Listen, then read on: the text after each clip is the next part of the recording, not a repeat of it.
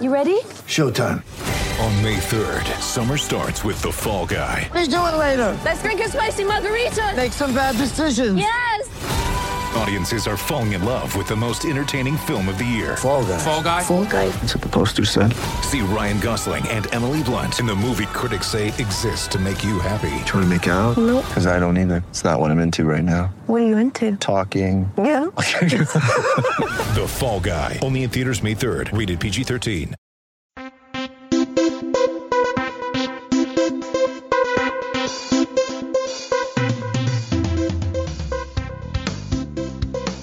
Welcome to the Plus Six Podcast. My name is Pete and I go by the name of AFL Ratings Pete on Twitter. Welcome to Man You Know on Twitter is JepDT. Welcome to the show, Jep. Hey, Pete. Talking rucks tonight. So are you locked into your premium ruck options to start the season? Definitely not, my friend. Really struggling with the R2, R1 combo. Not sure how to go. Injuries to the popular personnel have, sort of made me think a little bit. And, really keen to see them in pre-season action. Yeah, I've thrown R1 and R2 in when I opened up, and I haven't changed since. So I'm pretty locked.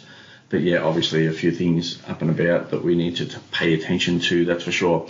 Alrighty, we are talking AFL Fantasy Season-Long Classic Mode. This discussion is a pre-season consideration for premium rucks. This podcast is being recorded on Tuesday night, February 14, and of course the news is being crushed out for you on the AFL Ratings Network. The content is free, likes and retweets are always appreciated. Again, make necessary adjustments as news comes to hand. Alrighty, Jep, let's get into it. So premium rucks, 700k or above. Max Gawn, 914k. So he's priced at 103.3 points. So he's going to be a split roll with Brodie Grundy. It's up there in price. He might even be able to hit that, I reckon, because he was pretty decent with Luke Jackson, but I don't think I'm going to consider him at round one. No, I'm not either, mate. I think, let's see how the combo pans out. We get a good 6 weeks look at it, and if, the fantasy gods align, he'll have forward status by round 6. So that's what I'm keen on, and I'll fade him to start round 1. Next one here, Tim English, 901k, 101.8 average starting. So sounds like to me he's going to be a solo ruck to start the year, which is great, but unfortunately the last couple of weeks have been a little bit unsettled for English.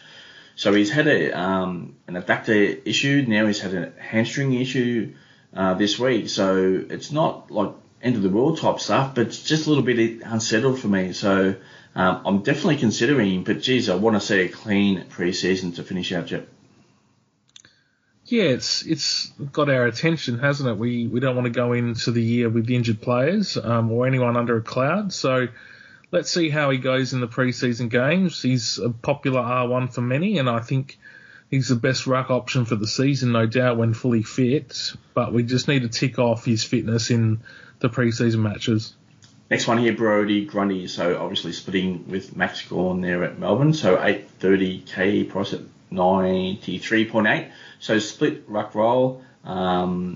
The average he can get there as well, I guess. So, but yeah, obviously same deal with Grundy as Max Gawn for me. I don't think I'm going to consider him at round 1. Your thoughts there?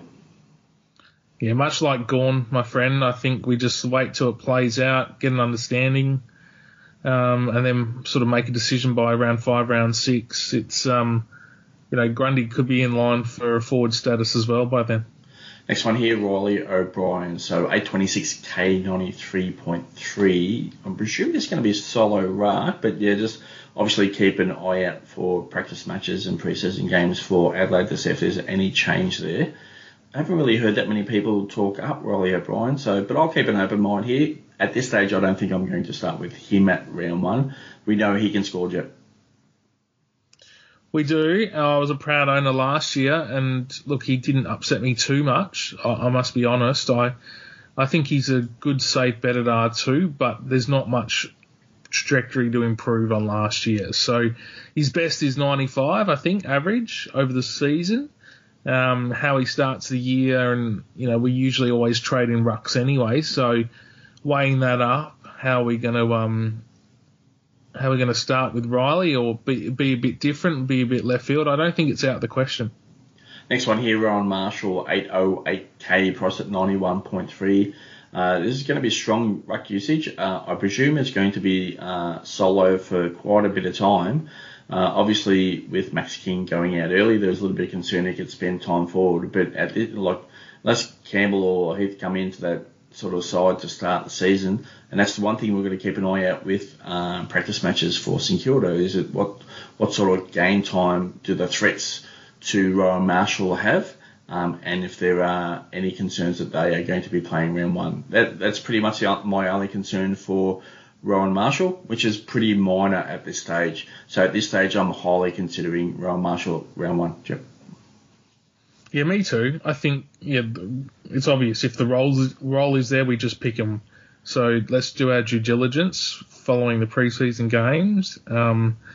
And look, in history tells us Ross, the boss, loves his ruckman. He doesn't switch it up too much, I don't think. So he'll look good pending teams and how he performs. Next one here, Jared Witts, Gold Coast ruck, 801k, price at 90.5. I think that's pretty much appropriate at this stage. Maybe a little bit of upside available there. I believe he's going to be solo ruck to start the season. Again, keep an eye on pre-season games for Gold Coast. It's actually one I'm considering, Jep. So if a few things don't work out with other rucks that I'm considering, that I might land on Jared Witts. Your thoughts? Yeah, interesting. It's not one really I've sort of considered, and that's more because of age. I know, he's on the wrong side of 30 now, and I don't feel like there's much upside, so I'll be passing on him, I think. On to the next one here, Mark Blicavs. So we're going to see potentially a split role where he could be the number 2 in there for Geelong. Can play midfield as well, can go back. So variety of roles, flexibility here, 800k, 90.4 average to start the season, which is probably appropriately priced. It might be in the Jared Witts scenario here for me. If everything doesn't pan out well, then I might consider Blicavs. But yeah, pretty small consideration at this stage. I'm highly considering him just because of his inside midfield role. I thought he was instrumental for Geelong in the final series in the last few rounds. Looking closely at Geelong training, I've been keeping a good eye on him, and he's been around the midfield mark and rucking and, as an on-baller. So he also is on the wrong side of 30, Pete, but he has a different fitness base to most footballers, and I'll be considering him very much so for round one. Yeah, if it's just ruck and midfield, and that midfield increases, don't forget Selwood was out of that team. If that midfield time looks like it's going to increase, it might be a little bit more of a consideration for me. Next one here, Sean Darcy, 760k, priced at 85.9. Split role with Luke Jackson here. He'll spend some time forward, Jackson into the ruck, so not an option, unfortunately, for Sean Darcy. We know he can score. We know he can score at a strong rate, but no consideration here for me at round one. Yeah, not for me either. I think that split between Darcy and Jackson forwards going to be very well balanced, meaning, it could be a 60-40 split or at worst 70-30. So, yeah, there's a bit of pain to come with Darcy's scores, I would say. Next one here, Toby Nankervis for Richmond. Probably going to see split ruck. And can be solo at such stages there, so a little bit inconsistent, which may lead to some volatile scoring there. Depends how Damien Hardwick starts that team. And just the one off there is Tom Lynch probably struggling to get up for round one at this stage, so therefore that probably leans into Soldo potentially starting forward, but obviously Richmond have some other options there, so definitely one to keep an eye out for. 758k, 85.6 price, that not a consideration for me. Yeah, not for me. Again, never really showed a fantasy game. He's been around a while, so what's going to change now? Next one here, Braden Preuss. So 758k, priced at 85.6. Potentially a split role. The Giants have got some depth forward and defence for key. So, does that mean they'll play one ruck, but who's going to come in for the second ruck option, which might lend itself to actually the Giants playing 2 rucks to start off the season, which is probably no good. So there's a few rucks in the consideration and the mix at the Giants, and Preuss is certainly one of those. We only get one look at the Giants in a pre-season game, but I guess from the ruck point of view, that might give us a very strong indication who starts in that first centre bounce of that quarter one and who gets the majority of early time of where they're going to land at round one. So just keep an eye out for that, but not a consideration for me at this stage for Bruce, because he's just been a nightmare to own throughout the last few years.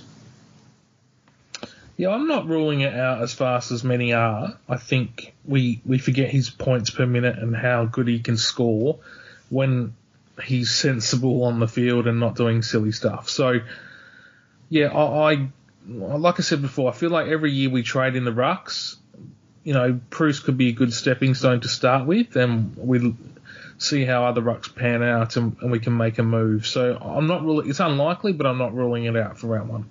Next one here, Darcy Cameron, 725k, 81.9 starting average. So for me, it's going to be a split ruck role to start the season, and you're potentially going to see Cox into the ruck at sometimes, and Cameron there as well. I think he's the number one if you're putting them in any order, and I think even I'm still bullish at his price at 81.9, even with Cox in the team. So I'm quite bullish.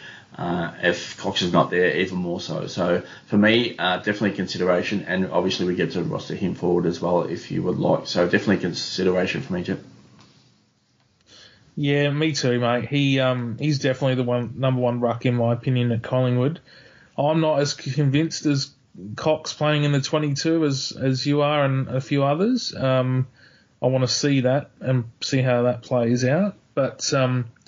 Yeah, nevertheless, like you said, even with Cox and the team being the number one ruck, I think there's a lot to like about Darcy Cameron to start the year. Next one here, 708k, Nick Naitanui, so price of that 80. We know he can score better than that. It's going to be probably a split ruck role, because obviously his game time can be limited. That price tag of 80 for Nick Naitanui is actually not bad, but and he has managed his body and his health quite well recently, so it's just probably not enough game time. If we could pretty much get 85%, which we're never going to get with him anymore, I'd be highly considering him, but certainly not at his age, and obviously potentially injury concerns. But yeah, it's just not enough game time for me, Jeff, to consider. Yeah, likewise, mate. I would quickly put a line through Naitanui. Alrighty, final thoughts on the rucks.